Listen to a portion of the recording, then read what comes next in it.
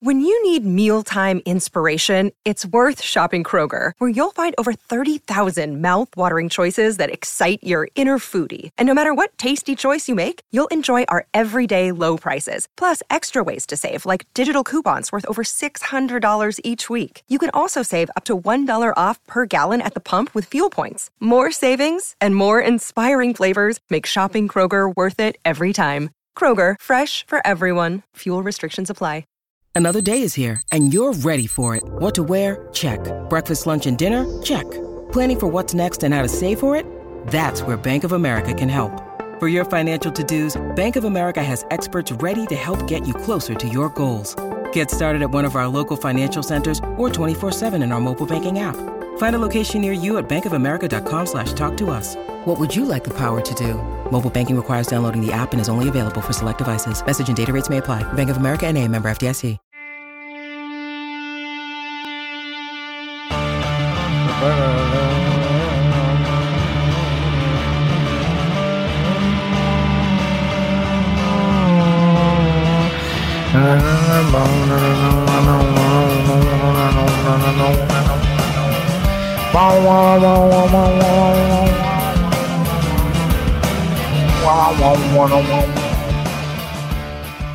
Hola, buenos dias, good evening, buenas noches, good evening, Europe. This is the voice of the panel speaking. This is the forum. This is the 4 people on the forum. 2 people went to Liverpool this weekend, and that was Andy and Kat. Pete went back to the hairdressers to get something done with his hair. So, and I didn't do anything really. I watched American football and went trick or treat. Pete's mic is fucked. No, it's not Pete's. It's Phil's mic. Is it making a funny sound? Is it? No, there you go. You're all right now. No, that's because I muted Pete. All right. Okay. That's great. You're deadly at that. Well done, Andy. You've learned lots of tricks since we started doing this. Fair play to you. Where are we going? Oh, yeah. So, trick-or-treating. Gav, did you go trick-or-treating last night? Or were you just, did you look like a zombie after coming back from Liverpool? No, we were around trick-or-treating time yesterday. Me and Andy were in beer keller in Liverpool, and Andy was being very good, drinking Coke Zero, and I was absolutely lamping points of Estrella Elba. Had a lovely time. And then Andy said, listen, will you please give over? We're going to get a taxi. I'm going to the airport. I said, okay, sorry, but and then that was it. Andy, you're drinking Coke Zero. I understand Guinness Zero and Heineken Zero, but what's the point of Coke Zero? It's no sugar. So what's Diet Coke then? No caffeine, I think, is it? And no sugar. No sugar. Does Coke Zero have caffeine and no sugar? Coke Zero is lovely.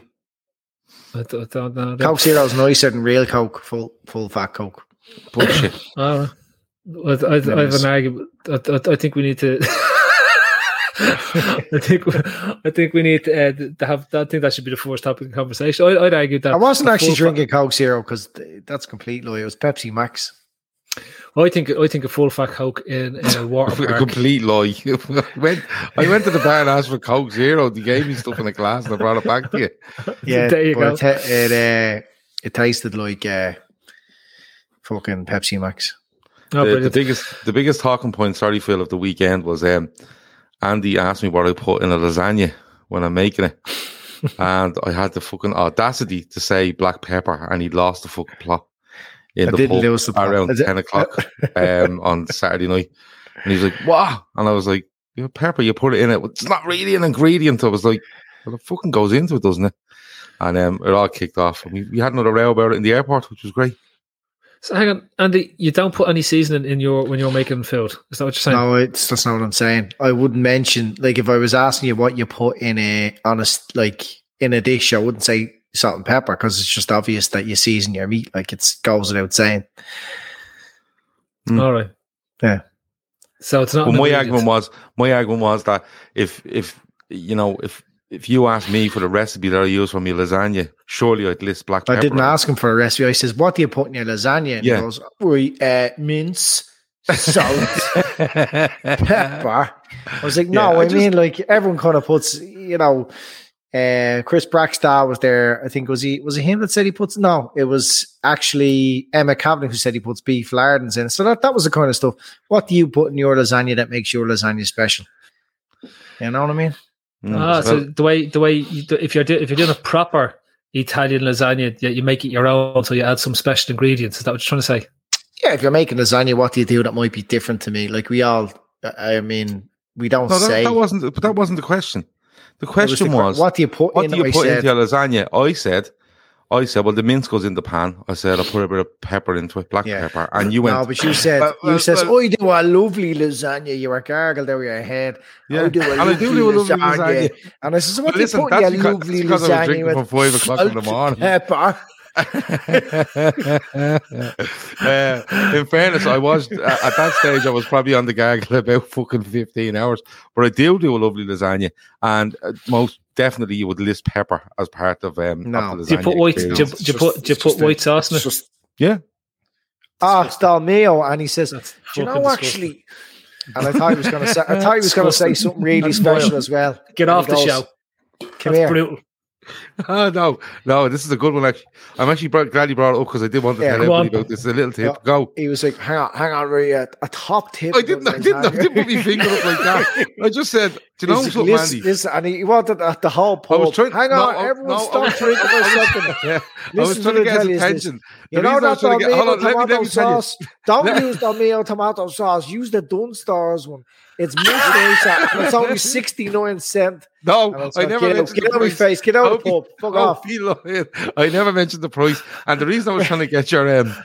All this stuff was only 49 cents. You were very distracted, right?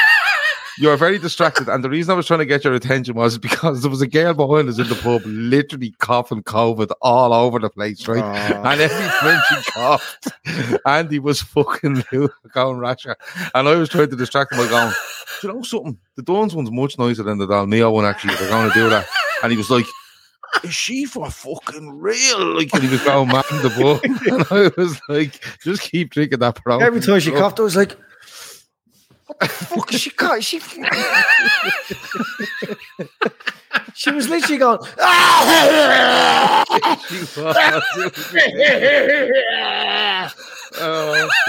be actually snapping if I don't have COVID after that trip to Liverpool. No, it started way pandemic before out the window over there. No masks, nothing. Everyone just forget the 4 topics, right?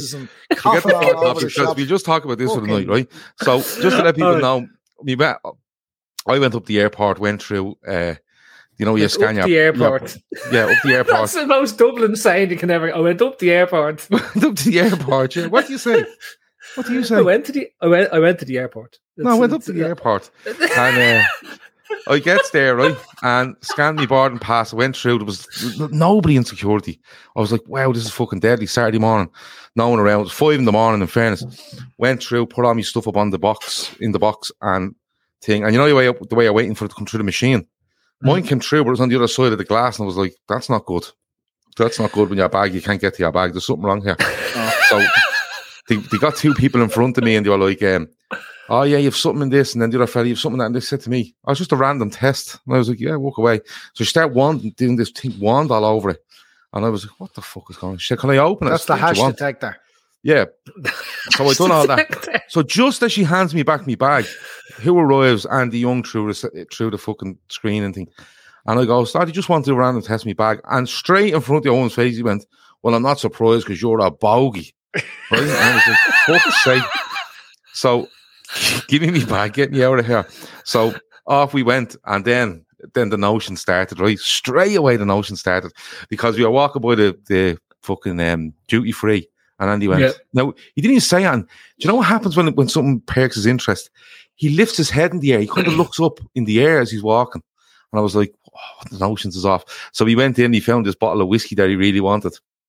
And we had a big thing about that. Couldn't get it in the end anyway. But and then we had to queue for a pint. But when we got over to Liverpool, we walked out, there was no taxis. I couldn't get it because of Brexit. We just wait on the taxi. We wait on the taxi. No, seriously, I couldn't get it because of Brexit. You couldn't get the whiskey because of Brexit, yeah. Because have you ever seen? I says to them, because you couldn't bring liquids back, so I says, "Can you do that? Buy now, buy it and I'll pick it up." Yeah. So she says, "Oh yeah. Where are you traveling to?" And he says, "Liverpool." And she goes, "Oh no, can't do that. Traveling to the UK, it's outside the EU."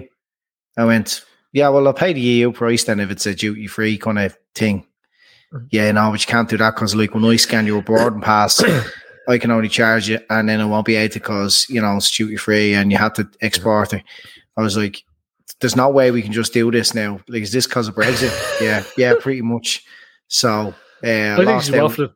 And do you think she's waffling? No, we went and got a second opinion further up the airport. I did. I went. He did. He said, I'm going to get a second opinion on this. I call over a pilot because they kind of in charge of the airport. They're the pilot. Get me the nearest pilot. I want a second. There was a pilot. I says, Captain, come here for a second. And it wasn't a shitty pilot like off Ryanair, and that was like top notch. Aer Lingus, Captain, Transatlantic, big, you know, top gear on proper. Was he definitely a captain now, not a force officer? No, he was. He'd load of captain strikes on the sleeves and all the stripes. Yeah, this fella's probably Adidas. He had an Adidas jacket on him. Yeah. Go on. So I asked him, and he says, have you ever heard this nonsense? And I explained to him, and he goes, yeah. He says, I had the same problem myself. It's a joke. Yeah. So that was that. So then we got to Liverpool and there was no taxis. And I said, we just stand Brexit here again? And we wait. And I think the Everton fans went up that early in the morning to call the taxi man. So Andy went, Mummy, get the bus. And I said, I'm not getting a bus. No, I'm not getting a bus. And he was like, no, come on, there's no taxi. We'll be here for an hour. You just want to stand here smoking for an hour. Come on, we get a bus. And I was like, it's not like you to go on a bus. He said, I haven't been on a bus in ages. Come on, we get on the bus. So we got on the bus. We sat down on the bus, and Andy's first thing he said to me was, there's not a hope of us getting out of this fucking city without COVID now after getting on the bus. I was like, right, okay. So you want to see the bus? The bus was bleeding rammed with people, right? Has everyone never been on a bus in the last while? Mad. No, mad thing altogether. It can't be doing public transport. It's not. I had Google Maps on. I was having a breakdown. It's worse for you. Gav was afraid we were going to the opposite direction. So I had Google Maps on constantly, right? And I was just sitting there. And all Andy said on the journey was, we'd still be standing on that rank right now if we didn't get on this bus. And I was like, yeah, we'd still be waiting on a taxi. And all I said for the whole journey was, you better fucking go straight through this junction. I'm looking at the maps here. If he turns left, we're fucked. Yeah, he was. If you go straight, it's this would be grand now. If he goes straight here, then we went left. He goes, oh, he's had to make a huge mistake there. And I was going, it's a fucking route, Gaff. Like, you can't just go straight. I still stand by the fact it was a huge mistake. Yeah, he took a left there at the bakery. Did you not go up and tell him? Can you not go straight there? We're in a rush. No, there was too many people. As Tom Bowden said, was Ole driving the bus? Yeah, no, like Red Steve says, like, Gav at Google Maps on, the driver knows the way. No, I'm not saying he didn't know the way. I'm just saying it wasn't the way I wanted to go. He didn't know the right way. I kept, pinching the screen and going out to see where witness was in relation to us. I'm not an expert on buses, but that's not how buses work. So it was an experience, but we had a lovely weekend. Well, that's great. After that, Pete, I've got one question for you. Where's the sleeves of your t-shirt? This is a classic Nirvana t-shirt. No sleeves on me. It's still summer here in November. It's still beautiful. You know, when you're getting pissed on. When you're getting pissed on November. In Dublin and in Liverpool. Yeah, that's right, Pete. Sun's out, guns out. Exactly. We wanted to get you on before you got rid of your stupid hair. That's all. Because don't hate me because I'm beautiful. I'm not hating you at all. But if I wanted to go off and get a wig, I'll get a wig as well. Wear it on some night. Wear a pink wig. Neil has a pink wig. He's going to give you a end up some night. What's going on? For anyone that's just joining, this is just basically Gavin Andy's tour guide to Liverpool in terms of what goes on. So we'll be catching up later on into what happens with the bus. In the meantime, we're going to have intermittent conversation around the items of football that's happening. Gav has just typed up there, lash the like button now, but that's why you saw him looking down at his phone there for a second, because phones are banned unless you're Andy and he doesn't pay attention to rules. I'm on a computer. I'm on a computer. Is that the wrong way to say things as well? Like going up the airport? Going up the airport? It's down the airport for you. That's like it's down.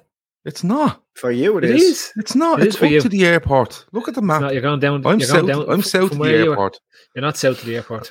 I am. If anything, you're west of the airport. You're not south of the airport. I am over to the airport. It's lower on the map. You used to be south of the airport. Longitude and latitude. It's out to the airport. That's what we always said. Going up the airport. Out to the airport. That's the educated way to say it. The airport. Yeah, because that's the distances we're coming from. Like, the only reason you ever need to go north side in Dublin. Yeah. Well, going to the airport is the correct way. Anne and Barry said, Anne is going to the airport. Barry is going to the airport. We are all. What are Anne and Barry doing? They're going up the airport. They're not going up the airport. Yeah. And so I'll talk about airports and taking us on to what it is. Pete, you wanted to talk about Liverpool standards. Yes. For 3 weeks in a row. Couldn't make it now. Yeah. You wanted to talk, you said you think that they're achieving greatness. I think the standards they're setting are just off the top. And that they're an amazing team, and I think for a team that's in second place and has drawn 4 matches, I think that's a mad shout. But I'm prepared to listen to what the reason is. I think unbeaten in November in all competitions. Strangely enough for October. us, well, it's only November the 1st now, so it's November now. Still unbeaten. We're in November. We're unbeaten. Yeah. Sorry, I thought you meant sound like bottom reds. Andy, I can smell bottom reds here, moaning about things. You know, stick him down the bottom, and you hop up the top of me here. Exactly. Spent minus money. Spent minus money. Yeah, there we go. That's more like it. Spent minus money in the summer, developing good young talent. There's an element of trying to fit square pegs into round holes. How with Oxlade-Chamberlain substitution for Keita at the weekend, but Mohamed Salah, breaking records every week. It's just, for me, it's just a great time, to be a Liverpool fan. I mean, the Champions League group of death that we got, we're making it look like, a Pontins, Worthington, whatever competition. We're making it look ordinary. Although I know we did our best to throw away a 2-goal lead in Madrid, but still, it was in Madrid against a very, very good side who've reached the final a couple of times. Draws are draws, but I mean, the Liverpool of old, maybe 6-7 years ago, are losing that game 3-1, dropping points at home. And, we're all old enough to remember getting beaten by everybody that was promoted and that was bottom of the league, like Blackpool, Barnsley. Anybody that came up and was rubbish would come to Anfield and do us over. We're disappointed. I mean, we tore for 25 minutes, a half an hour against Brighton in the first half. We tore them a new one. Second half was a completely different story. It was arguably the worst performance in a long time, but we come out with a point. I just think the general standards at the club are higher, and that's without spending €1 billion. We're spoiled. We're all spoiled as supporters now. We expect Liverpool to be. I mean, there's a crazy stat that I think we last week was the first time that we didn't score three away goals against an away side. This is unheard of. This is every week you pick up your phone or you hear of a new record being broken that the lads aren't even aware of. Mo Salah going over to ask goalkeepers what way they would have dived if he had gotten a penalty. Everybody from Arrigo Sacchi to the most experienced Premier League players saying the same thing after they've played against Liverpool, that it's a privilege. You're witnessing greatness. Someone like Arrigo Sacchi, who built 4 or 5 of the best sides that football has ever seen, looking at Liverpool going, there's no superstars there. It's just an unbelievable unit. You're looking at the best team in the world. And we're sitting there bemoaning about, okay, we dropped points to Brentford, we dropped points but we went to Old Trafford a week and a half ago and scored 5 goals without reply. This is standard. So I don't care about how bad Manchester United are. They're Manchester United. They tore Spurs a new one the other night. This is an unbelievable time. And Liverpool, I'm not even in top gear, probably in third or fourth. Look at Van Dijk. For me, I'm looking at him and he's not even accelerating. He hasn't even put his foot down. The team hasn't really put their foot down.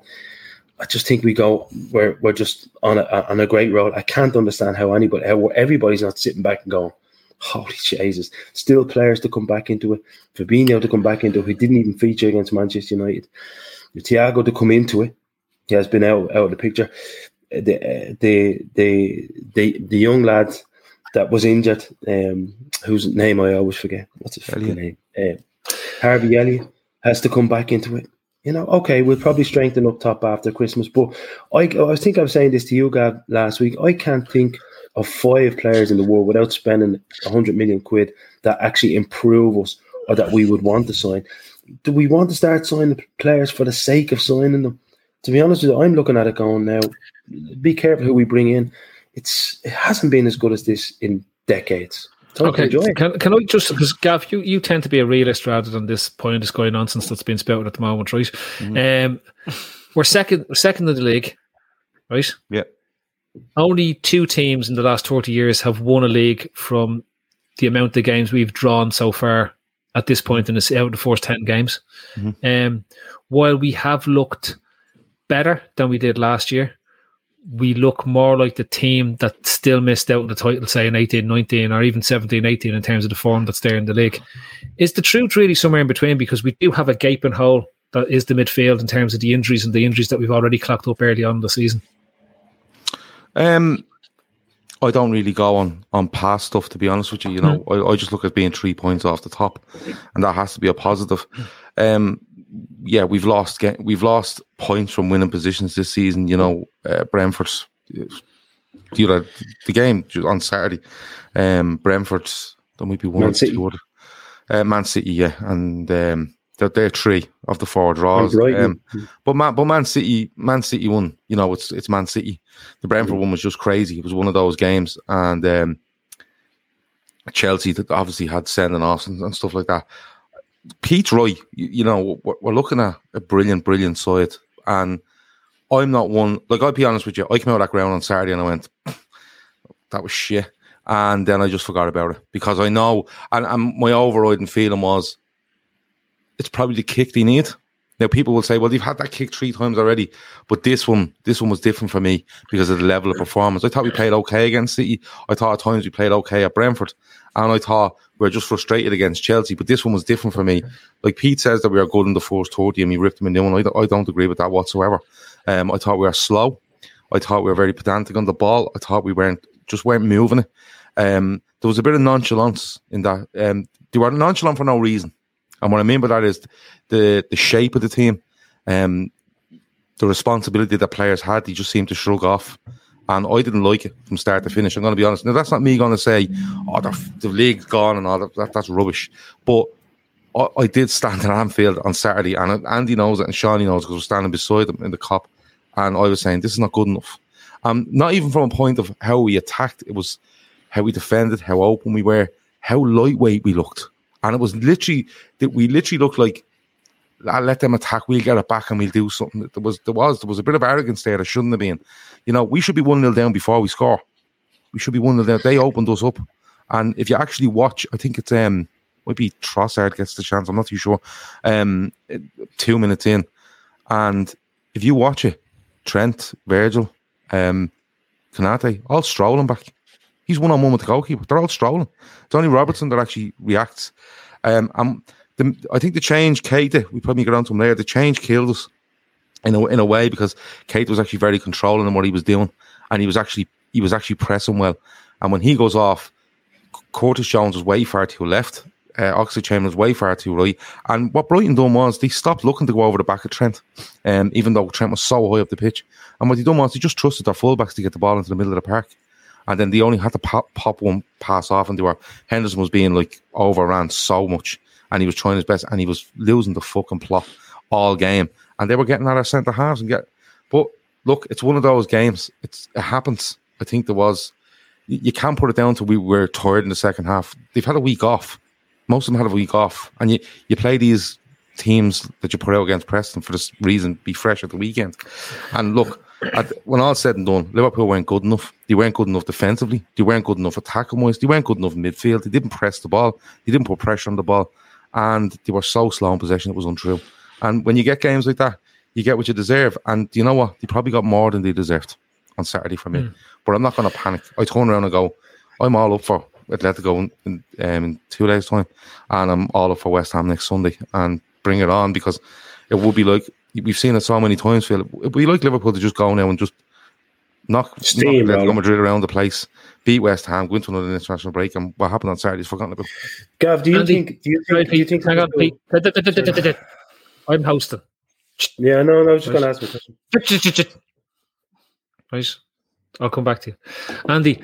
On that though, to win leagues, the thing that made us flawless. And flawless beyond what we normally see with these league wins was our ability to get those wins in that year, even when things looked like we were going to drop points. And to me, I thought the big mentality brick that we used to launch at people all the time is that the last 5-10 minutes in a game, we'd absolutely crucify teams. They'd be terrified. They'd be pinned back. You think about that Aston Villa game back in was it 1920 where we scored 2 goals in the dying deaths. I think it was 87. In terms of what's there. So I'm looking at this and I'm waiting for that. I'm waiting for that to happen this season. I'm looking at this game and I'm waiting for it to happen. Even when we go back to qualifying for the Champions League last year, you have fucking Alisson scoring goals in the dying embers of the game against Burnley, and I haven't seen that yet. Right, so I think what we've done in Europe, 10 games in. Yeah, I know, but 10 games. We're 3 points behind. We conceded 2 goals after being 2 up against Milan and won 3-2. We had chances at the end of the City game.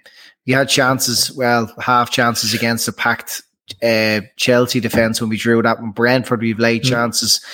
Look, this for me is it's just early days, and Klopp is we'll get on to Fabinho now in a second, but Klopp is. He's trying something different this year with that area up high on the right hand side of the pitch where Trent is coming very much inside. Whoever's playing on the right hand side of the right hand side 8 is covering him, and they're trying to link up together with Salah, right? 2 quality players, technical on the ball, and that's what seems to be going on. And they get so high at the pitch, and they're trying to smother the opposition like they did in that season, before we won the league, where teams couldn't cope with Liverpool. And that's how I felt it was for 30 minutes, 25 minutes, 30 minutes against Brighton. That's what Liverpool were doing. That goal they scored, so unlucky that it came off Mane's arm and not a bit higher, maybe onto his chest, would have counted. Would have been one of the best goals that he scored in seasons. Unbelievable, that pressure that they were able to put on a really good football inside in Brighton that are normally very good, decent at getting the ball out from the back. But the pressure Liverpool put on was unbelievable. Sometimes these things don't pay off. Klopp will get this right. It's a tactical thing. You're talking about, we really miss Fabinho. We need this midfielder, that midfielder. It's not always so binary in football where there's one reason. You know what I mean? I think it's a tactical thing. I think we're a little bit too offensive at the moment, and it's giving up the opposition chances. Fabinho was playing in draws this season. I think did he play against City? Did he play against He definitely played against Brentford. So that doesn't just fix everything, just throwing in a player into midfield. I think it's a tactical thing. It's something as Klopp is trying. It's paying off at sometimes. And look, we've leaked a couple of goals and it's cost us 4 draws this season. Okay, the City one you don't mind, the Chelsea one again to a certain extent. Two very decent teams. You feel like drawing to Brentford and Brighton is unforgivable. Look, it's 10 games into the season. Klopp will get this right. Every season under Klopp, there's been different phases through the season where we maybe conceded a few goals for a period of time, and then they've shut up shop a little bit.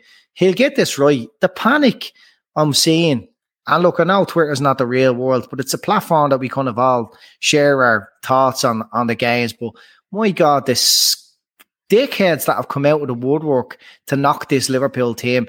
And I hope when we win the league this season, at the end of the season, that they remember how toxic they were when to come out of the woodwork to have their chances to pop about the owners or about Klopp or about certain players. That's a brilliant team. We were only off the back of bashing Man United 5-0 away from home. One of the most enjoyable games in seasons because of this new these tactics that Klopp has employed this season. And sometimes it just doesn't pay off, right? I think we got it wrong. We start doubting ourselves, and Klopp is dead right. The players the body language didn't look great, especially in the second half. But Brighton made a really good account of themselves. They're a really, really good side, well drilled, loads of good players. Basuma, it's so excellent on the ball. And once we had that goal taken off us that they worked so hard for, I think Shawnee mentioned it. Whether it was on, no, we wasn't on last night. Once he just said it to me, but it was like that adrenaline dump that a fighter might get in the ring. They started to doubt themselves. Brighton started stringing a couple of passes together, and then Liverpool weren't pressing as quick. They weren't as clinical, and that's football. Sometimes don't overanalyze that game. It was a good game of football. Brighton were excellent, but I think as time goes on, you'll see Liverpool starting to shore up a little bit at the back, and where we still got the ability to score all them goals as well. It's just a bit hectic. Can I just say, I have a bit of concern around the defence, and not so much. And I never thought I'd say this, but I don't think, and it goes on from before he got injured last year. I don't think Van Dijk has been imperious at the same level as he was when we go back to 1920. And I think there's a weakness in the centre of the defence. Now, not all the time, but at some of the times that can be exploited by other teams. And it has been exploited by other teams because we've conceded a lot of goals in comparison to what we've done. We're not conceding a lot of goals on a regular basis, but when we let one in, we tend to let two in or more. You know what I mean? We're not letting one go in. It just seems that they turn off for the game or whatever. And it's very strange that this happens. Now, Gav, I said to you earlier on, I have a theory on this, and it wasn't a mad theory. I was going to go on and talk about people who don't watch games and stuff like that. But one of the biggest theory I have on this is it goes back to the idea of a clunker, right? That you come out of a series of high profile, high pressure games and you face a team like a Brighton or a Brentford, right? And you've steamrolled teams that were supposedly your equals or someone who can take you on, and you turn up in these games, and if you take away 1920, we've always struggled in that position, right? And most teams do. It's hard, and it's always the games that, like, look at City. Have lost 2 games. They've come off the back of City having big games either in Europe or in the league in the previous weeks, and that's where it's gone to. And I'm looking at it saying, when you've got weaknesses in your squad, and we do have weaknesses in the squad at the moment because we've got so many midfield players injured, that you need everyone to be on their game to cover that in these particular type of games. And I don't think the defence, and I'm talking about the centre defence, like Konate had a wonderful game against United, and he didn't have that great a game, in my opinion, against Brighton. And Van Dijk didn't have that great a game against Brighton either. Yeah, but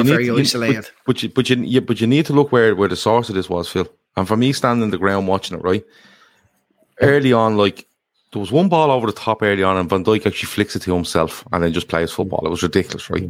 And they were on it. And what I mean by that is they penned Brighton in, and Brighton's only ball out was just to get rid of it. And Van Dijk cleared it up. Brighton started hitting a few balls at him and Konate. They dealt with it. You know, Liverpool pressed them and made them rush passes around midfield. Air defenders stood in and got it, all of them. But what happened was then, Phil, and I felt sorry for the back four on Saturday for a long period of the game, because Brighton were literally, I swear to God, one ball into centre midfield, popped it to another guy, and they literally had 5-6 fellas running at our back four. And I don't care how fucking good you are, right? If you have 5-6 fellas running at 40s and they're making moves everywhere, how many fellas you meant to cover? And people are having a go. I don't think Robertson was good at the weekend, but he was literally looking around going, is there anybody here to help? Trent, it's a deliberate thing with Trent to keep him very high. Invite that ball in behind him and we clear it up, but we'll make sure we nearly pin you in down that side. Yeah. But, like, to be honest with you, Phil, like, the midfield was appalling. And, you know, like, don't get me wrong, if the midfield were press, and they were getting passes through the strikers, and Van Dijk wasn't dealing with them, or Konate wasn't dealing with them, you go, you know what, you need to deal with that. They're doing their job. They're rushing people. They're pressing people, but they simply weren't. Like, there was one. I think maybe in the goal they get. Their midfielder gets it in the left side of midfield and literally runs the width of Anfield with it, right? And gives it to another guy who runs back the width of Anfield in the opposite direction with it. And nobody went near him. Nobody. Was it the goal? No, it wasn't the goal. No, it wasn't the goal. But it was literally like these fellas have literally ran probably combined 100 yards with this ball, and nobody in midfield went near them. Nobody. And Henderson was losing his mind. Every single time the ball went anywhere, he was losing his mind. But I get what you're saying about him, because I don't think Van Dijk is at 100%, and I don't think he should be after 10 games. I said it last week. You probably have to, like you look at the league table after 15, you probably have to look at him after 15. You know, he'll probably get another international break here, and then you come back, and then by the start of December, he'll be 15 games in, league games in, and I think you have to look at him then. But just look, I agree with Andy to a point. It is early days. These things happen. They are doing something different for me definitely with regards to Trent, and definitely in midfield. And sometimes it'll work magnificently, and sometimes it won't. And the person that he had in there on Saturday asked a lot for it to work. But overall, you just have to hold your hands up and say they weren't good enough on Saturday. And that's okay to say. They weren't good enough on Saturday. I do. My worry, people see, and people live in the media, they only look at results and they only look at one games and they look at one game in isolation. My worry is we've drawn 3 or 5 at home. And 2 of those games we should have won. And if you take the Brighton game, we should win that. When you're 2 goals up, you should win that game. There's no excuse in terms of what it is. Even if we have a poor midfield, it's there.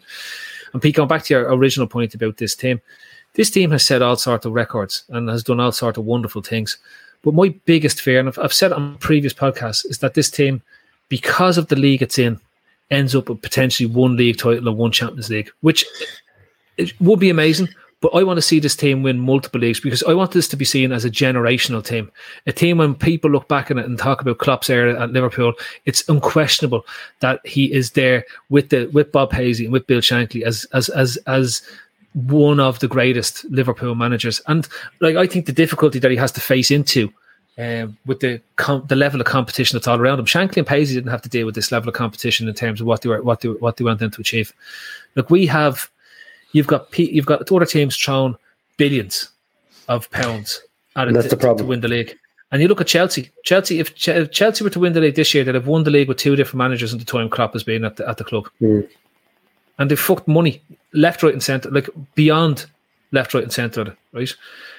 We've built it around our system, and it's incredible. But I go back to it's incredible what Klopp's done. It's incredible he has us where we are.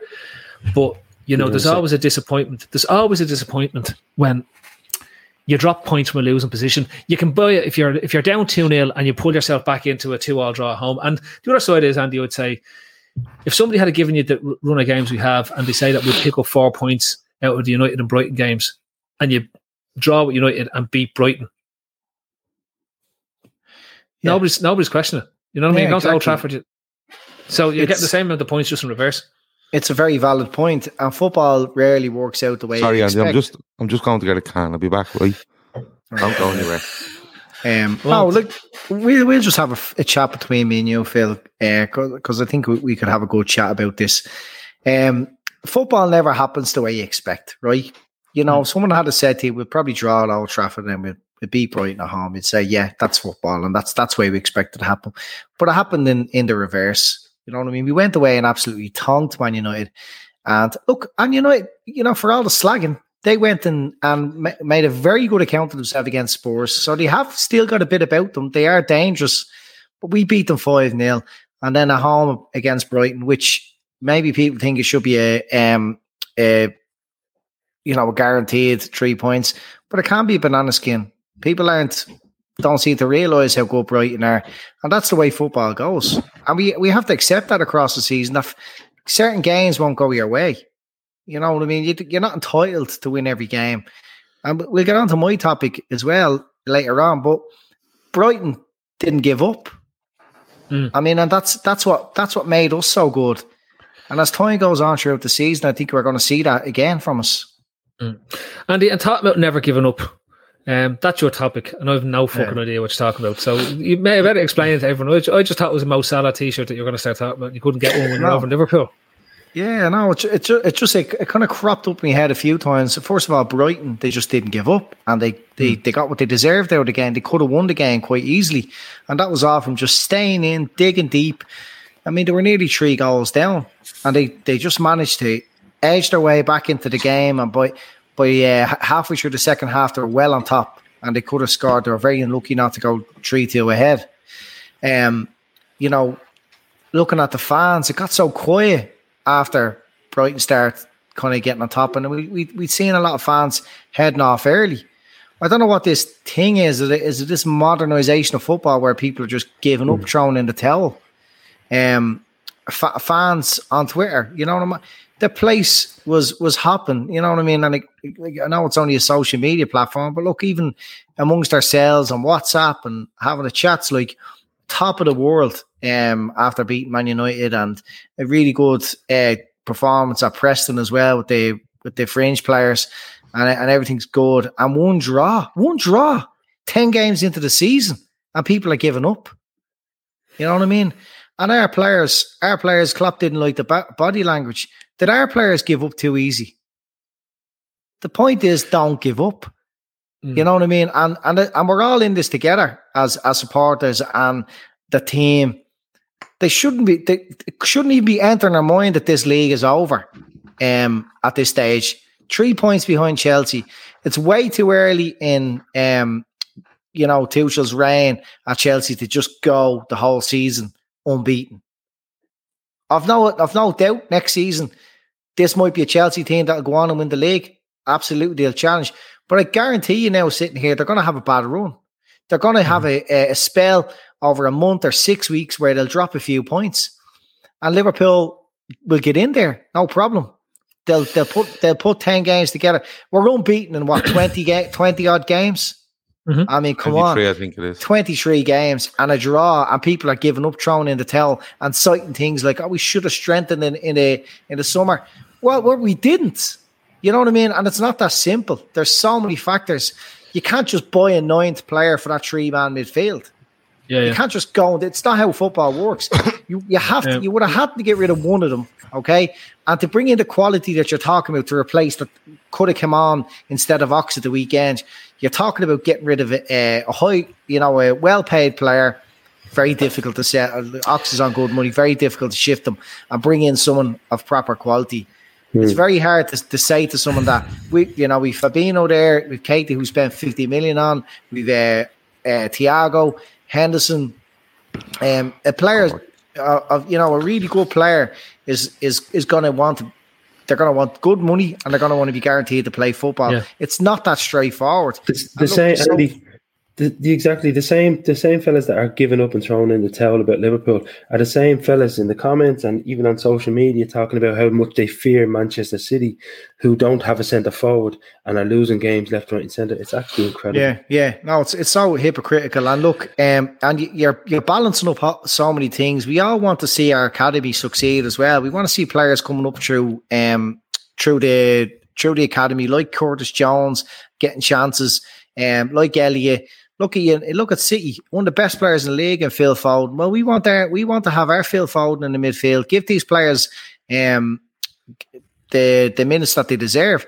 And it was extremely unlucky for Elliott to get. I know you can see certain players like Keita in and out of the team, and Henderson and Milner, but you would imagine from 8 of them, you've still got a fairly competent midfield that's able to do bits and pieces. But and again, I don't really believe that it's down to personnel alone. I think the tactics that Klopp has tried this season, it just hasn't paid off at times. I think when it comes Andy, Gav, can you just show Marcus Barnes super chat there for the 5 of the pounds of the euros of the Swahili Bundesliga rankings? It's great British pounds, but it looks like right.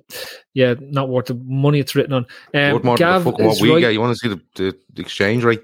Go on. The issue is midfield. Jones and Ox in the same midfield doesn't work. Both are offensively minded and don't have the defensive discipline. No midfield works with Ox in it because he's shit. Was what the general take seems to be. However, he did actually play quite well when he came on against Atletico, so I can understand why. Had an assist at the weekend. Yeah, I can understand why Klopp was happy to throw him in. The disappointment would be that Keita got injured because he's been playing quite well, and he has been actually making an impact in the midfield because the 2 lads are able to. Well, I thought the Keita, Milner and Henderson midfield was really nice because it is. Pete, can you stop getting up and leaving? Like, we want to know you're on a bungee cord. You just go running off and then being pulled back. No, as Chris Breck knows, I have small kids that are the most sensitive sleepers. They're fast asleep. But it's nothing to do with that. Your missus is going to hit you with a frying pan now in a minute. It's going to look like an old Vic Reeves sketch. She's fast asleep. No, just they're at that age where you hear the noise. No, Phil, sorry. Just that comment, because look, I'm about to be insane about players in midfield and what we should have done this summer. But Kevin Ball says, like, yeah, okay, it's a valid point. We should have replaced Ginny. Maybe Ginny as an individual, we should have replaced him, but that would have meant getting rid of someone, because we'd Harvey Elliott, who was now ready for this midfield that came in. You can't just expect Klopp to go out and buy a midfielder and then Elliott gets no football. We're trying to create a superstar here, a player who was world class in the making. So Ginny was replaced numbers wise by Elliott. He was coming into the frame and he deserved it. Yeah, but you can't have this. But Andy, you can't have this argument. Can I make my point? Yeah. Come on. I was going to agree with you, but fuck you. And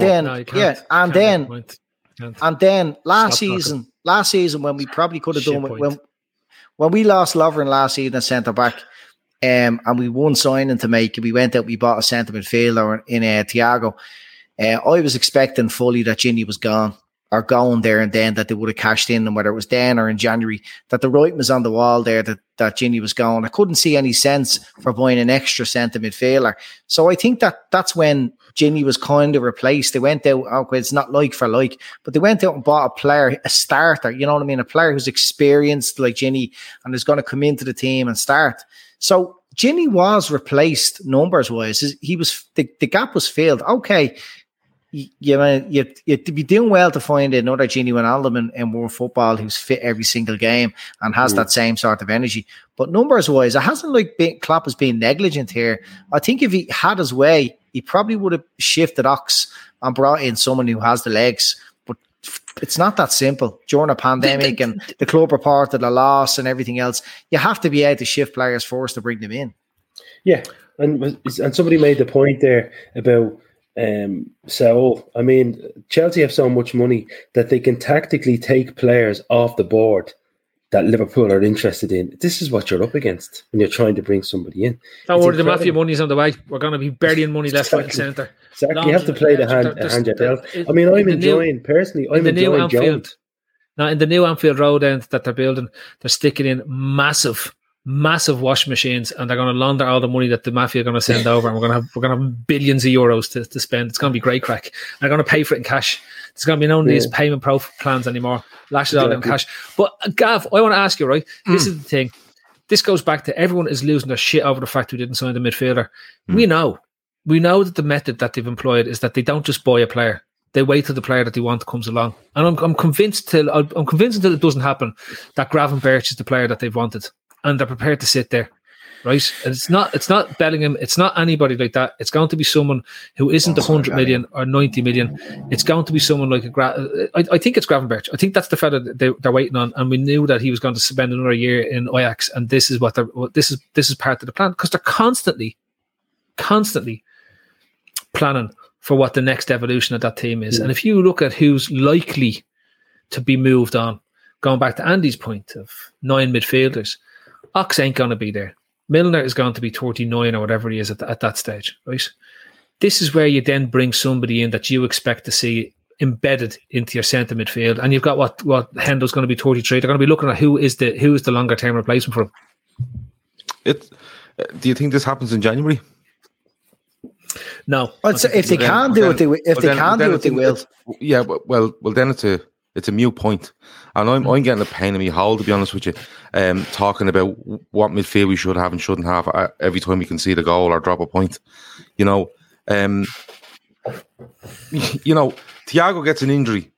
Like someone said there, he's a risk that's massively backfired. He hasn't. He got fucking folded in half at Goodison Park, and that's why he was out last season. He was exceptional when he came back for the last 10, 12 games of last season. He gets an injury this season, and that can happen to anyone. Fabinho's picked something up. It was meant to be a bit more than people thought, but he's back in training with the looks of it.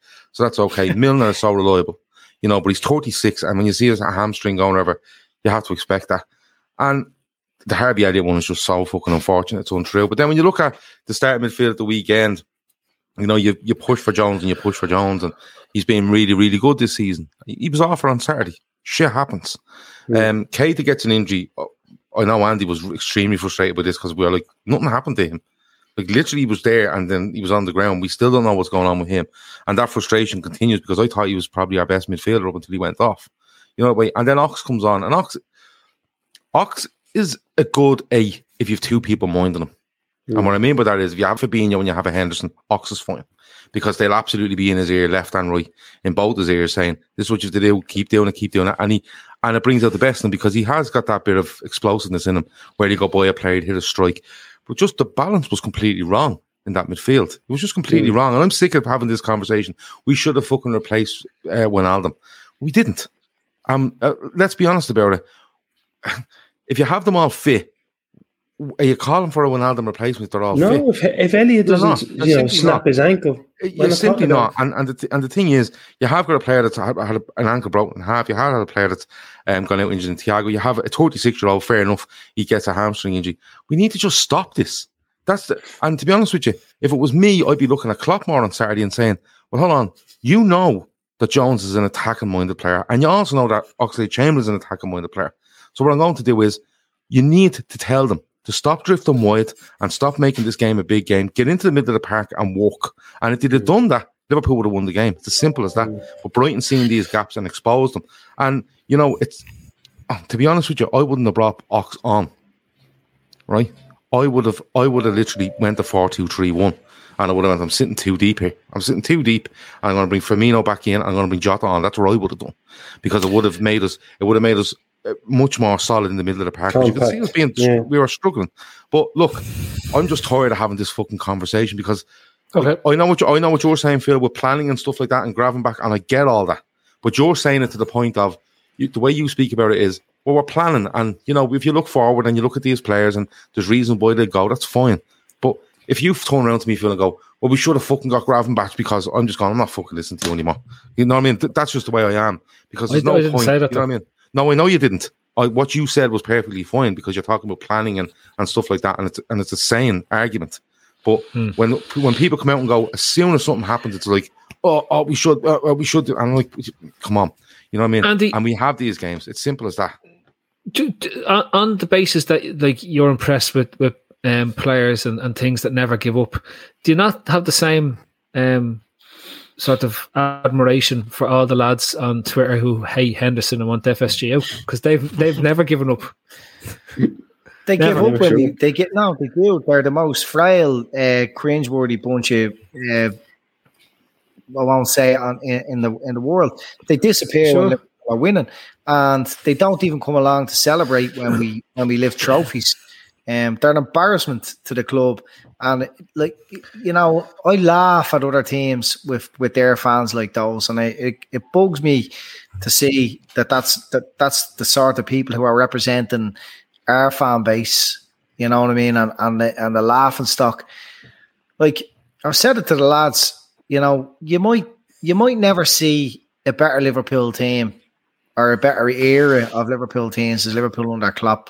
If you can't enjoy this now, you'll never, ever, ever enjoy Liverpool.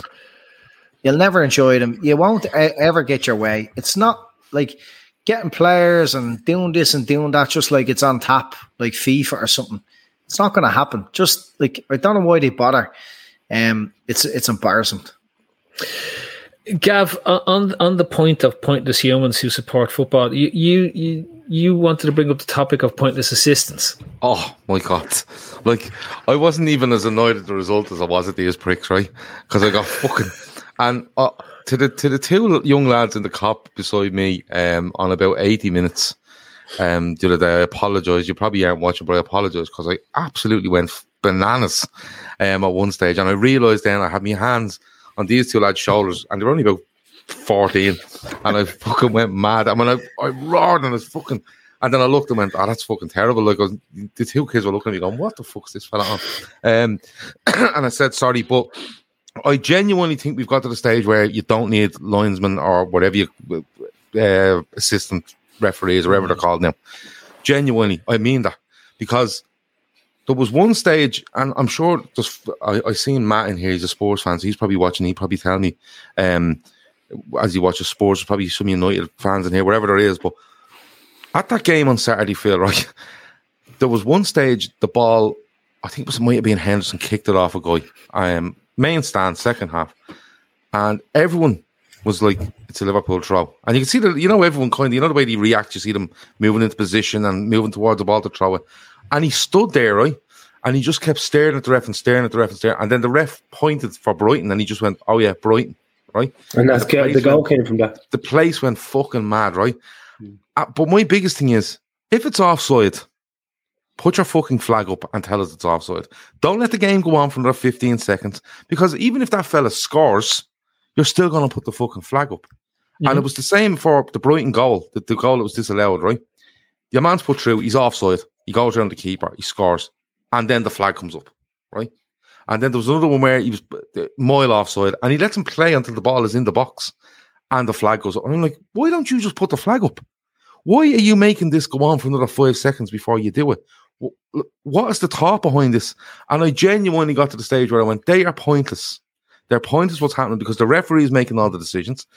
They just put their flag up 15 seconds after the incident, And it doesn't matter if you're right or wrong, because everything's going to be reviewed anyway. It was so fucking annoying, Phil. And you know what? It's not even that.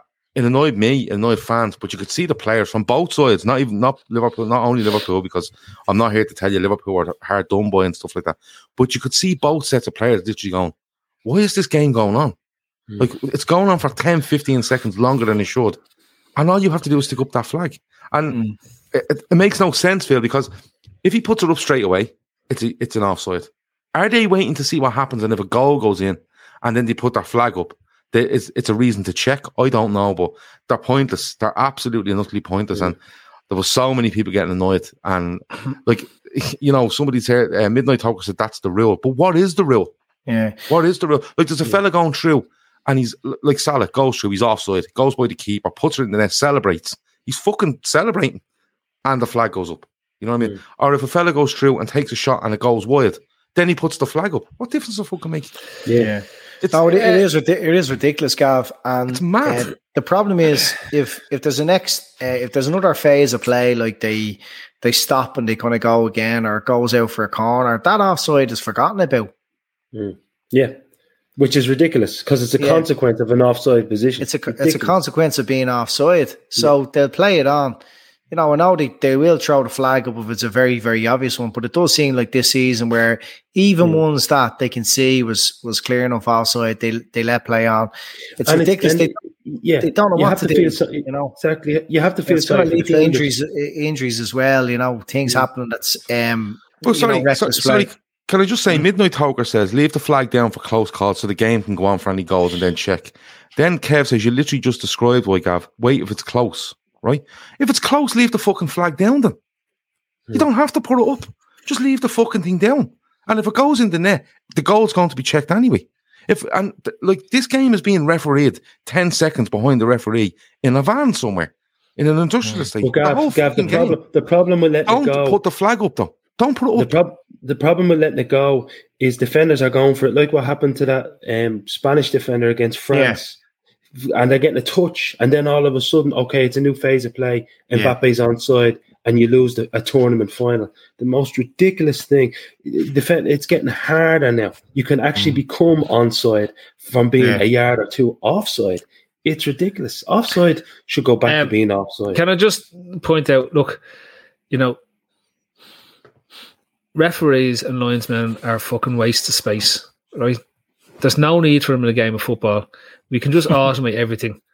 We have Spider-Cam, make Spider-Cam the referee, and they've joint television screens in stadiums that just flashes up a decision, and they get like a hooter goes off when they have to, instead of a whistle, right? Because it frightened everyone on the pitch, and they'd stop, and that would be that job done.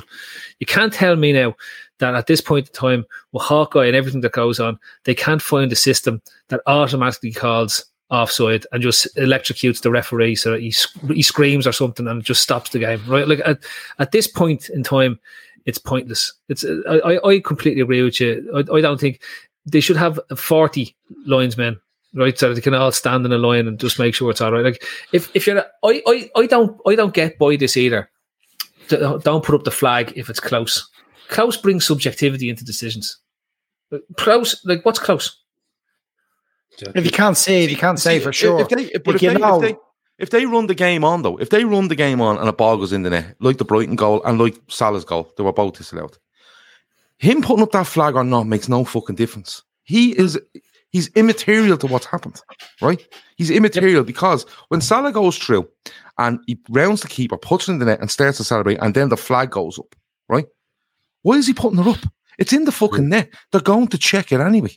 Do you know what I mean? So what they should do is, and I mean even for throw-ins now, forget them because they're not making decisions on throw-ins. They're looking at the ref to tell them what way to point. Yeah, well, I mean, that was insane. Yeah, everyone in the ground was like, "That's a throw into Liverpool." Everybody, Liverpool player went to take the throw. The Brighton fella that was closest backs away because he wants to cover a man, and the referee just puts his hand pointing towards the Anfield Road end, and then the linesman went, "Oh, okay," and put the flag up and pointed at where he told him to. Making it up as they go along. They are insignificant to the game to the point where I genuinely don't know why they're there. Because Gav, they realise that, And that's don't why put the flag up. Just put no flags up. Doing their jobs. That's why they're not doing their jobs. But just put no flags up and just let these people in the van referee the game 10 seconds behind the referee and pull them and go, your man went through there, he took a shot, the keeper has saved it and it's gone wide. You're about to take a corner. Stop it. It's a goal kick. I'm not looking at it. Simple. You can check everything in 5 seconds. Instead of this fucking Egypt running up and down and waiting, and then go, oh, I think he's offside. If you thought he was offside, put the fucking flag up. Simple as that. There's no need for them. Absolutely no need for them. Do you not think, though, this encourages, though, players just to ignore... In other way, you're taught to play to the whistle, right? Does it not encourage players to ignore the whistle? Because, like... Just keep going. Just keep going. I mean, like, if you keep going and suddenly realise that I should have blown the whistle, that was the wrong decision, and just keep playing on and score a goal, just keep going. Why would you play to the whistle? VAR comes in, looks at it, goes, actually, there's nothing wrong with that. That's a goal. Go. If you play to the whistle and stop, you're not going to score. Just do your own thing. Well, this encourages you not to follow rules because there's a camera that checks the rules for you. I think about the way Van Dijk was injured last year of his career, and it's for something that should have been stopped beforehand. You know, it's incredible. I mean, to think that they couldn't punish Jordan Pickford. I know we've had this conversation a million times, but that's going to happen more and more, and it will only become important when it happens to a player that doesn't play for Liverpool, because obviously it doesn't get discussed. But when it happens to, God forbid, it should happen to Cristiano Ronaldo, he should, be crucified in a non-punishable situation because of VAR or somebody like that. That's when people are going to start saying this is getting out of hand. And it's exactly as you say, Phil.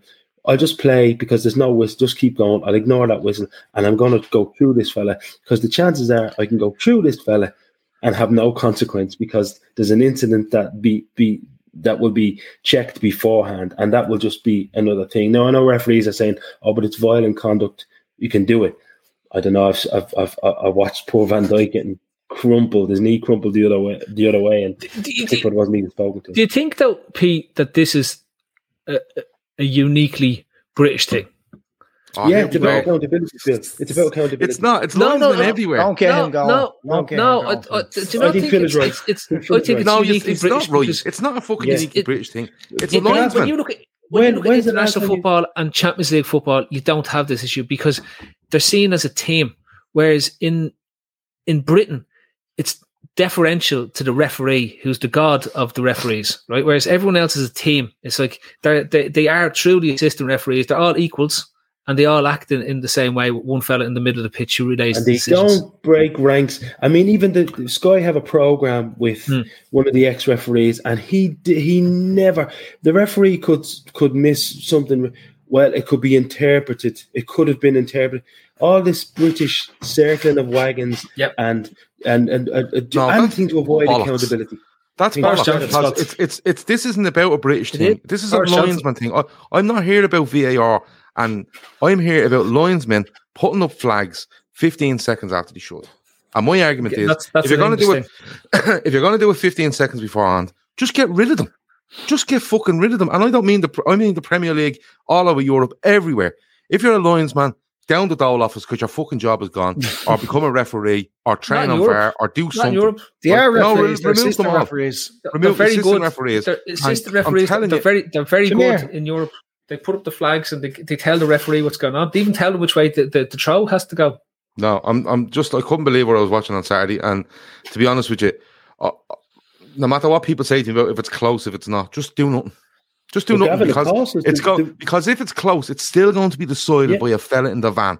So just let him fucking do it. The throw in costs a goal just before halftime. Come here, Phil. I actually thought Pointless Assistants was about assistant managers because there was loads of them at one stage. They're behind the goal and everything. Yeah. Remember, they had two linesmen behind the goal. Yeah, but the fellas behind the goal never made decisions. My favourite bit with the lads behind the goal was that they had flags without the flag. They had just the poles. Do you remember they just sort of buzzed the referee and everyone? Do you remember Mark Lawrenson had an absolute breakdown because he couldn't figure out why he couldn't put the flag up behind the goal to tell the referee something? And I was like, "Well, Mark, they actually have a buzzer that lets the referee know he wants to call him over." And he goes, "I'm not having that." I was like, what happened? That's what's going on. Well, Gav and Andy on tour says Gav goes to the first game in ages. It was my first game in ages because of the COVID stuff, and goes mental on linos. Do you know something? When you're watching on the TV, you see a bit of it if the linesman's on the far side of the pitch. But if he's on the camera side, you don't see as much. And I'd say people going to games week in, week out go absolutely mental. But Olivier makes a great point. He says, I've been told many a time that those extra 15 seconds make a world of difference, Gav. So that's a great point as well. Come here. That comment Laura Duffy had up about the study, I'd be interested to see that because nobody's really talking about VAR this season in terms of offsides. True. Maybe they're just bored of it, Andy. Well, it's because they're not showing the evidence anymore. They're not showing the process and the lines anymore. So people are now. I mistakenly last year champions the idea of more transparency and more information. No. When actual fact, I was completely wrong. But what does that tell you, Andy? People are dumb. People are stupid. No, the accountability again. What Phil is saying, they don't want to be accountable. They just want to say... but that's... but isn't it crazy to think that reducing the amount of transparency has solved the problem? Now people aren't seeing the evidence that leads to the decision, and they're accepting offsides, whether they're offside or they're onside. Yeah. I think it's absolutely crazy. And I remember last year seeing it in the Champions League, and I thought, there's never any trouble in the Champions League. They're never given about offsides in the Champions League because they weren't shown in the Champions League. I thought that maybe they were just better referees or they were better VAR officials. But in actual fact, people deserve less information because they end up shutting up and not complaining about it. If you haven't realised that the age of information is actually it's over. A shit show. Well, you still get all the information if you watch on TV. But it was not. It's sometimes they might show it later on. But this whole idea of the process, what people were doing was saying, "Oh, them lines aren't straight," and they were getting screenshots off their phone and using a ruler on their phone that doesn't stupid. Like, how on earth? There's millions was invested in that technology to take account for perspective and angles and everything else. And some fella on his phone, he thinks he can use a ruler like at that angle to make a valid point. Absolutely, I'm doubting that line that they spent millions on testing and the development that went into it. That proves it.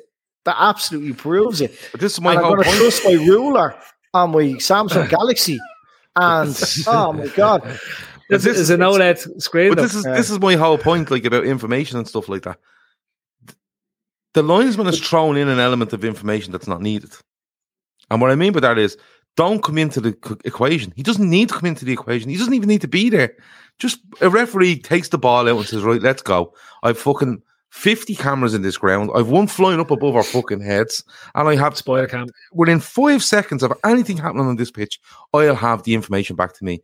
Should you be red carded? Is it a corner? He can do whatever he fucking like and go back to referee is making.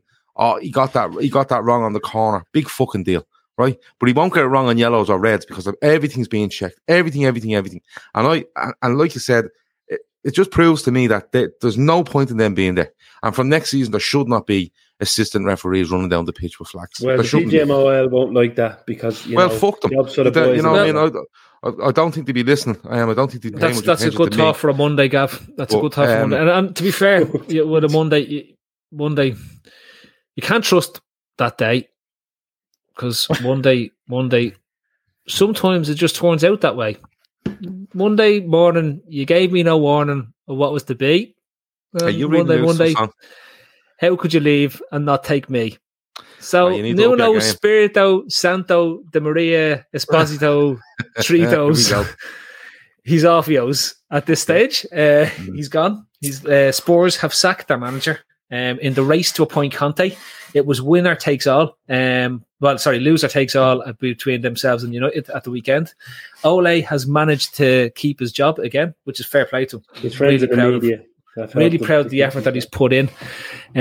Really proud of everything that went on there. I was going to sing an intro, but since we're on YouTube, you get banned for copyright and everything. So we can't go back to the olden days of the podcast. I would have done that. So Nuno's off. Nice little payday for himself. And he sent it off to the hills. Daniel Levy has not messed around, Gav. Not messing around like United were during the week, right? He went out and got Conte today. So we now have Conte back in the Premier League. Yeah. Fabrizio Romano, who knows these things, has confirmed Conte. Give over. Fabrizio Romano and his mates, right? They were all in the bleeding United dressing room last week, telling you that Conte was on the way. They linked about 14 managers that were all in talks, and then they were all on the bleeding Newcastle bandwagon during the week, and now they're on the Spurs. And would you give over? That man is an absolute Newcastle have said they're going to make a multi-million-pound bid for Unai Emery to bring him into Newcastle. They're willing to pay it. Yeah. So he's coming in, and United are going to extend Ole for another 5 years because they believe that he's sorted out the problems because he was able to get Ronaldo to play at the weekend, which is fantastic. Now, on that, I want to come back to the realistic conversation around this. So Nuno's gone. Conte is in. Lads, in reality, if Conte comes back to the Premier League and takes up one of the jobs, there's not many of the top level managers left around who will be free for, say, United gig if they need to come in and take him in. What type of move is this for Spurs? Because for me, I can't see. I think they've. I hate to say it, I can't find a proper word for it, but I think they threw all their money into their stadium, and they've in the same ways that we have issues in terms of spending what they like. They don't have billions to spend, and it's a case of they've pissed all their money into the stadium, and it's affected what's going on the pitch. And their real out was to sell Harry Kane for 150 million to let them rebuild. They'll do in January for Conte coming in. Do you reckon? Well, if he wants 150 million to spend, so it'll have to be raised somewhere. He has to go. I mean, Kane is completely down tools. He's completely down tools. It's incredible. So he has to go. His value was shut down. It's another panic. It's another panic from Spurs for me. Spursy. Nuno, Espirito Santo, and all the other names you gave me earlier didn't stand a chance of Spurs. Simply because he is the exact opposite in style as to what Spurs want. If you'd have watched them at Wolves, you would have known that.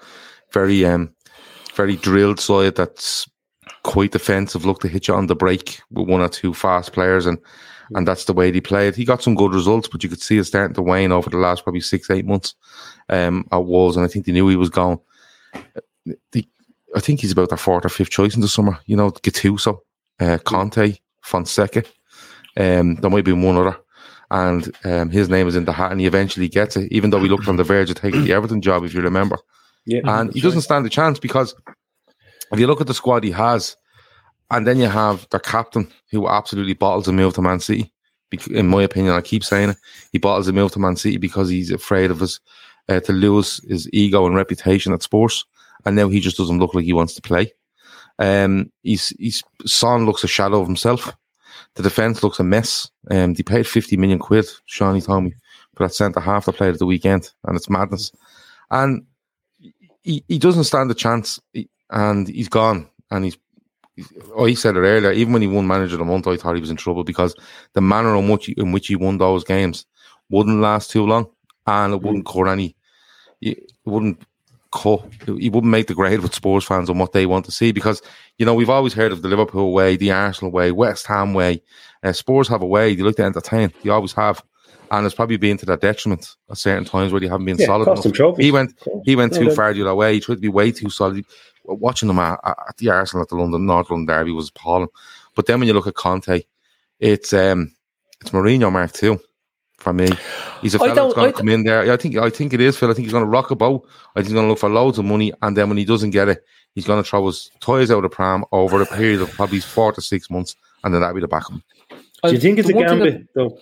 The one thing I think with Conte, which is interesting, is he hasn't really failed outside of the Europeans thing, right? So if they want the manager to come in to do something with them domestically, he's going to do so. I'd say he's got a good chance. Like, look at the fourth spot in the Premier League is miles open.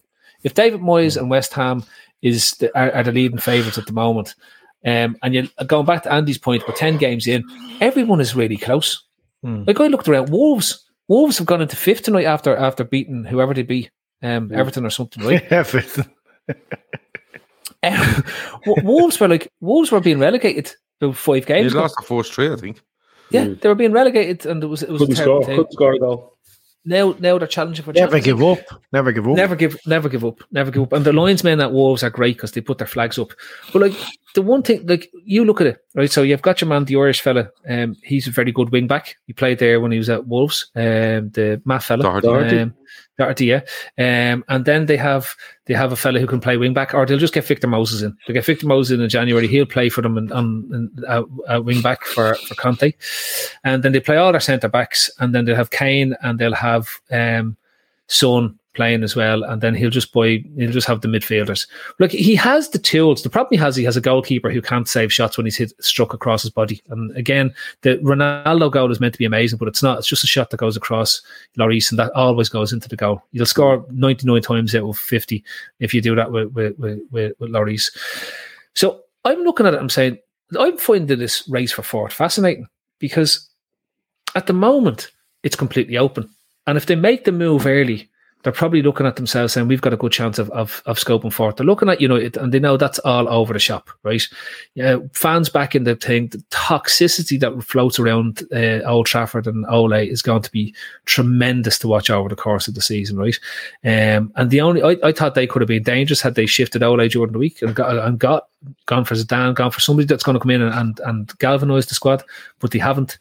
And you look at this, and I think the most valid point I've seen is that Spurs have never been a relevant team. The most relevant thing they've ever done is get to the Champions League final and lose, outside of the Glenn Waddle and Chris Hoddle records from the 80s. Right? That was the most important thing Spurs had done in the best part of the 60 years. Diamond Lights, yeah, that's about it.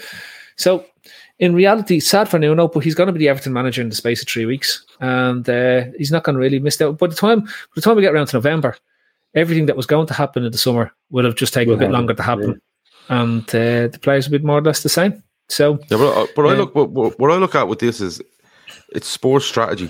And if you put, like you said, you put loads of money into your stadium, right? And they've been hit hard because of COVID and not being able to utilise that stadium and being able to take loans on top of loans to cover stuff and all, right? It doesn't seem like the right appointment. You want to bring somebody in that's going to go, right, look, this squad is decent. It needs to be drilled, but we need to play a little bit more of an attacking game. And I'll try to bring in players. But this Conte fella is going to come in and go, I want him, and it's going to cost you 120 million. And I don't give a fuck how I get it. Now, unless they've given them assurances, fair enough. But I don't know where they're pulling that money from to give them that insurances, bar the sale of Harry Kane. You know, that sort of way. But, you know, Kane could turn around and decide he wants to play football again. Because he looked like me that just doesn't want to play. He's literally just doesn't want to be there. And it just feels to me like the wrong... Like, I'd be much more impressed with Spurs if they'd have went to Brighton on Monday morning and said, there's 15 million quid, let us have your manager. Yeah. And I'm not saying he's on the level of Antonio Conte, because Conte, someone said in the chat there, he's won five titles in 7 years. But he's more of a Spurs. But if you look like at the clubs he's won them at, Chelsea, right? He wins it there. And the issues are money when he leaves, because they don't do this and they don't do that. From Inter, sell Lukaku, he's out the fucking door. You're selling me players, I'm gone. Spurs will have to do similar for me, and it just doesn't feel like it's one of those where it's looking like a quick fix. Where United want the yes man, these want a quick fix. Just get us in the Champions League, and it'll be worth it. And we'll have to deal with you being a prick in 18 months' time. That's fair enough. Whereas it's a business decision. Yeah, it is a business decision rather than a progressive football. And I don't know, it could go well, but I think it could go spectacularly wrong, even worse than Mourinho. I think it spells the end of Kane. For me, it's not it's exactly as you were saying. He likes to sit in. He likes a bit of pace on the break.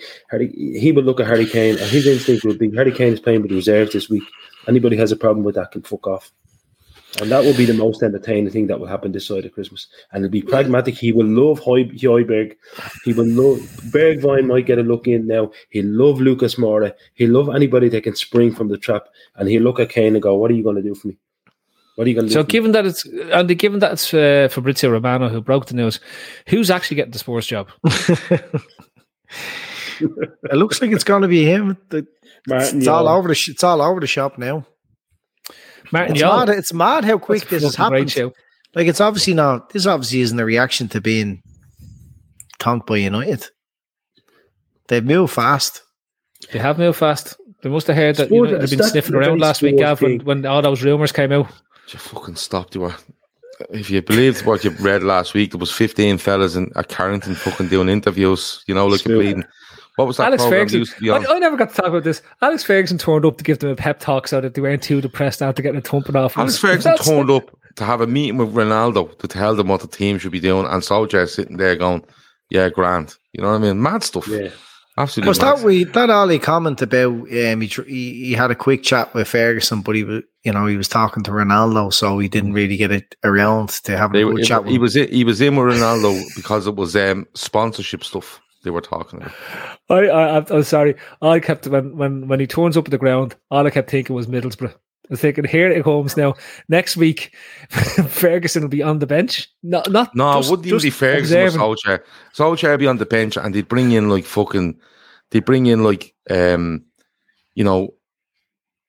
yeah, man, what's his name? Ian Holloway or something.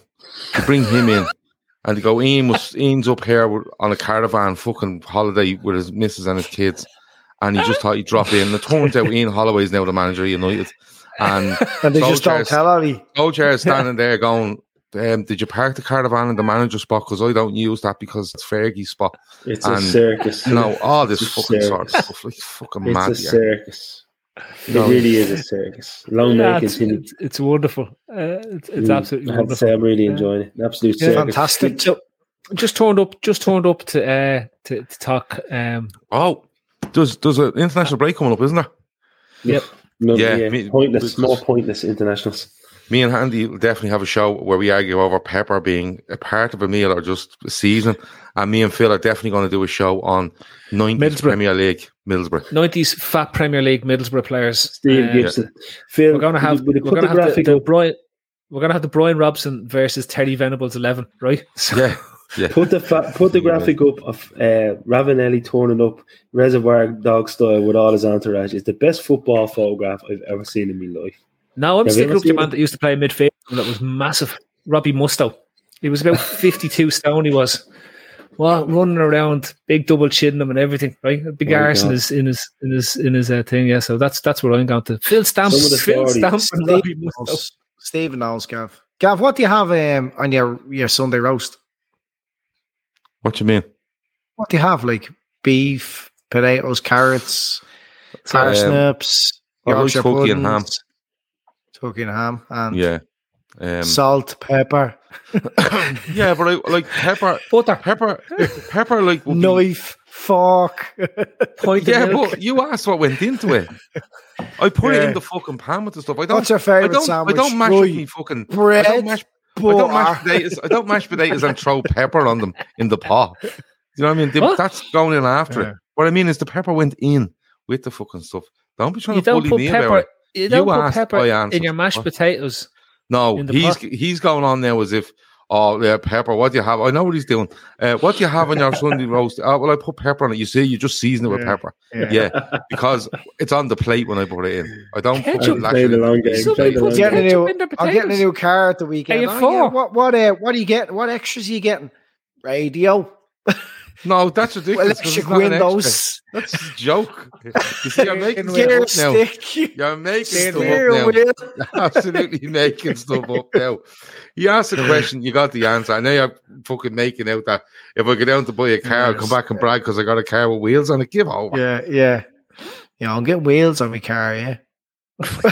Hey, what type of wheels? Optional extra. It's my favourite thing about my car is like somebody mentioned rosemary today. I had a lovely lump of salmon today in a restaurant with a nice rosemary sauce across it. Really nice. Rosemary? Great restaurants here in Barcelona. What the fuck's that? Irish restaurants are rubbish. It's a herb.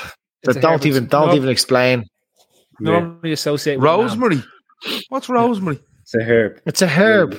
Have you ever had lamb? Yeah, I've had lamb, yeah. Yeah. Oh, does it not count if there wasn't rosemary on it? What are we dealing with here? Like, honestly, I know. I don't know what we're dealing with. You know what I mean? Even when we were in Liverpool, I was afraid to say to Andy, "How's that?"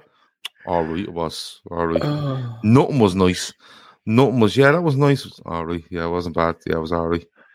But we did, we hardly went all out. We didn't go anywhere where you'd expect to feel too nice.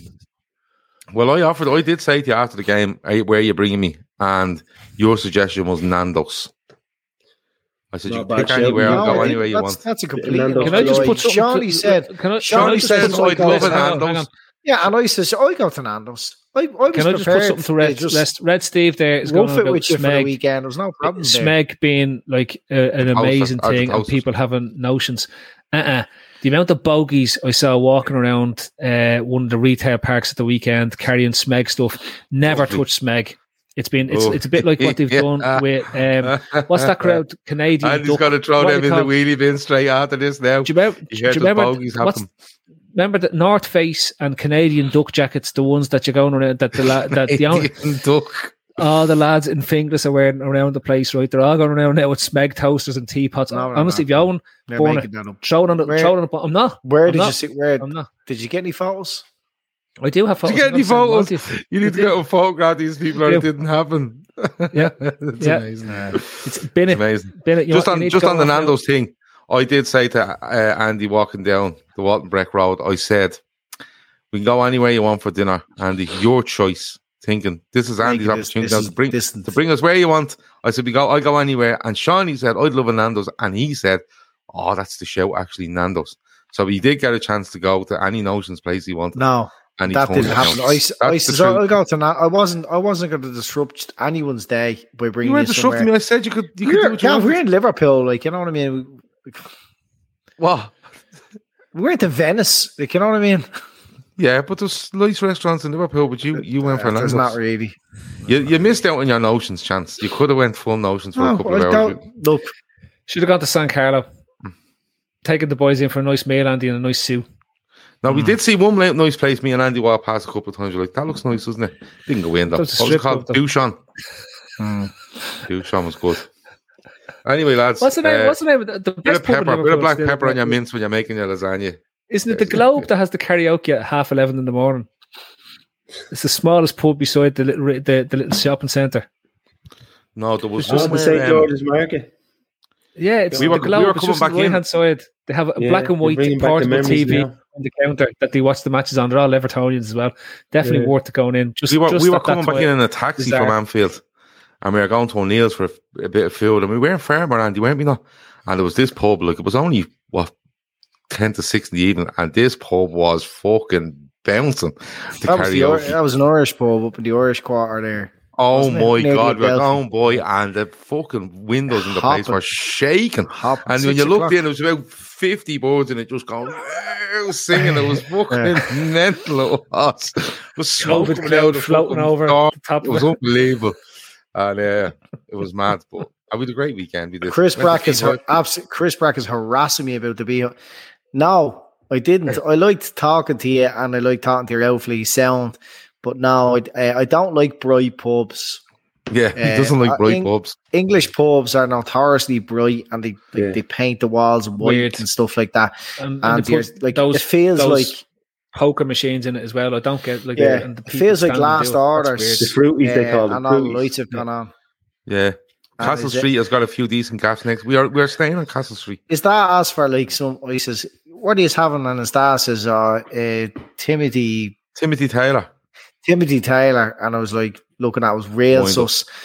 I went up, like I sheepishly walked up to the bar, like, and I checked every single tap before I asked the barman, like, and I couldn't see it at all. So I went back to him and says, "Here, I don't know what the sense of humor is like over here, but I'm not asking for a Timothy Taylor. That's probably a box in the head, like." So he says, "Oh no, it's just a fucking the landlord, a landlord ale." And then I went up to the bar and I just went, fuck it. Like, I says, "Do you sell landlords?" And he goes, yeah. I was like, all right, give us one of those on a Carling and a Guinness on it, whatever. Yeah, it was lovely. It was lovely. Is that the story? Where's the punchline? Come here. Can I tell you the funniest one? Can I tell you the funniest thing that happened? Me and Andy were in bits laughing, right? So we were out of the hotel yesterday at 1:00, and our flight wasn't until 10 last night, and which was great crack because then it meant be loads of time to sit drinking, right? And we went to Beer Keller. So we walked in, and anyone that doesn't know Beer Keller in Liverpool, it's on 2 levels. It's down Liverpool 1. So you walk in, and there's like high tables and chairs, bit of food. You can have a drink. There's no TVs, it's just like somewhere to quick drink. And then you can go up the stairs in this kind of sports bar. So we're downstairs in this bit, and Andy ordered some food. And so did I, right? I just got a pizza. Andy got one of these hot dogs with chili stuff on it and all, right?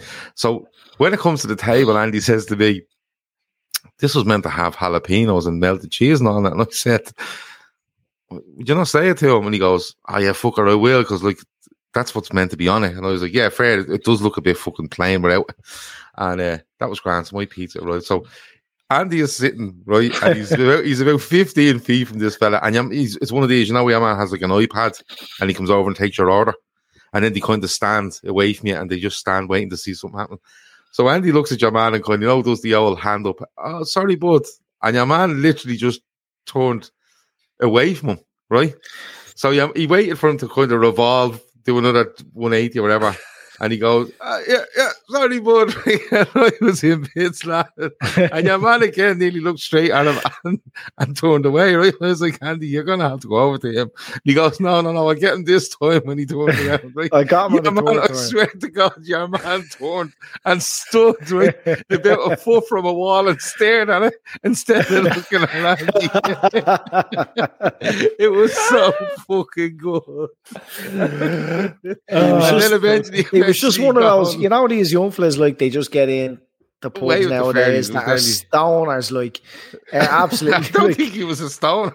Yes, he was. I says to him, he came over and I was like, going, look, I'm not giving you any hassle here, because I hate complaining, like, at Karen. And, staring at the wall. And I was going, but he says, that's supposed to have jalapenos and cheese and all on it. And he goes... all right, man. Just check it there. Yeah, I was like, I've checked it. It doesn't have cheese on it. I'm literally looking at it. It's literally a sausage with chili sitting on a plate. Yeah, like there's. I'm looking at it here. It's actually in front of the evidence is right in front of me, and I'm taking pictures. And there's the menu, and it says that's so. And he goes, all right. And look, I was actually going to say, look, actually, it doesn't matter because I thought he's going to go back. And it was like was it Road Trip where your man starts wiping his balls on the pancakes? Yeah. Anyway, he came back out and it was jalapenos. I melted cheese and I milled it. It was so funny though. Complain about food. When you go to say something to somebody, you go, and your hand goes up. So I'm making this weird noise, and I'm going to wave my hand a bit at you, and it'll definitely get your attention. But your man literally went from straight on to half tone, to literally stared at this wall. He stood against the wall. He was like, when you're a kid in school, and you're told, stand up there and face the wall. That's, do you know what it was? He got one job. There was the girl on the door that let us in. She must have been going off to go toilet or whatever, and said to him, yeah, watch that door now, it's very important when someone walks in. Like, so he got his job and like focused, he was stuck in stoned out of his head, but he was, I'm going to make sure I do a good job here. And he was ignoring everything else. Sure, even when he came over, when Shawnee walked in and Shawnee says, do you do Diet Coke, like, or Coke Zero? You had to go into his iPad to check, and he was going through the thing, like checking and then soft drinks without sugar, blah blah blah, alphabetical order, scroll. Like, if you work in a fucking put, like, surely know. I've actually seen Coke and then Zero. Johnny says something. Pepsi Max? No. Tell you what, I'll just have a bottle of water. And he went, he says he doesn't do water. Don't sell water, but we do have it out of the tap. And Johnny went, all right then. It's water. Just give us right. Come here. I have to go and feed the baby. Because it's that's I need to go. Right, folks, that's been the forum. That's been Andy and Gav's road trip to Liverpool with all the lanes that went on. That's been lovely. And we didn't fall out, didn't we, not, Andy? We had a lovely time. It's good. You and your good to see. Andy wasn't impressed because I snored. For everyone that's listening, thanks for all the comments and stuff. Red light, green light, red light, green light, red light. It sounded like that your man was out with the Squid Games. He's right. That's what you need to do next time, Andy. Just shout over red light. I said I woke up after about He's an not going to let this go. We gave honking his head off now, like unbelievable. Like I wasn't can't, bad at words all, don't describe how bad his honking is. But I got my phone and I sent him a voice note of him snoring, right? And as soon as I sent it, his phone pinged. Like I thought you'd have it on silent, but it went ping, and I was shit. And I put my phone down and pretend I was asleep. Gav just wakes up to me sending him a voice note of him snoring. So I'm listening to Gav. Gav's awake now, listening to himself snoring on a voice note, and I'm pretending I'm asleep. And I was fucking hell. But he didn't bat an eye. He just listened to himself snoring and then closed his eyes and went straight back. Literally in 3 seconds. I just thought to myself, this gun's weird. This fella's weird, and I just went back asleep. And I was just lying on my back, looking at the ceiling, going, I can't fucking believe this. This is outrageous. And we were watching We're watching the Touch of Frost the next morning. That was lovely as well. I enjoyed that. I have to go. I'm literally going. So if you want to stay on and talk, I'm grand. But no, I'm going as well. We'll take it up again. Bye. Sports Social Podcast Network.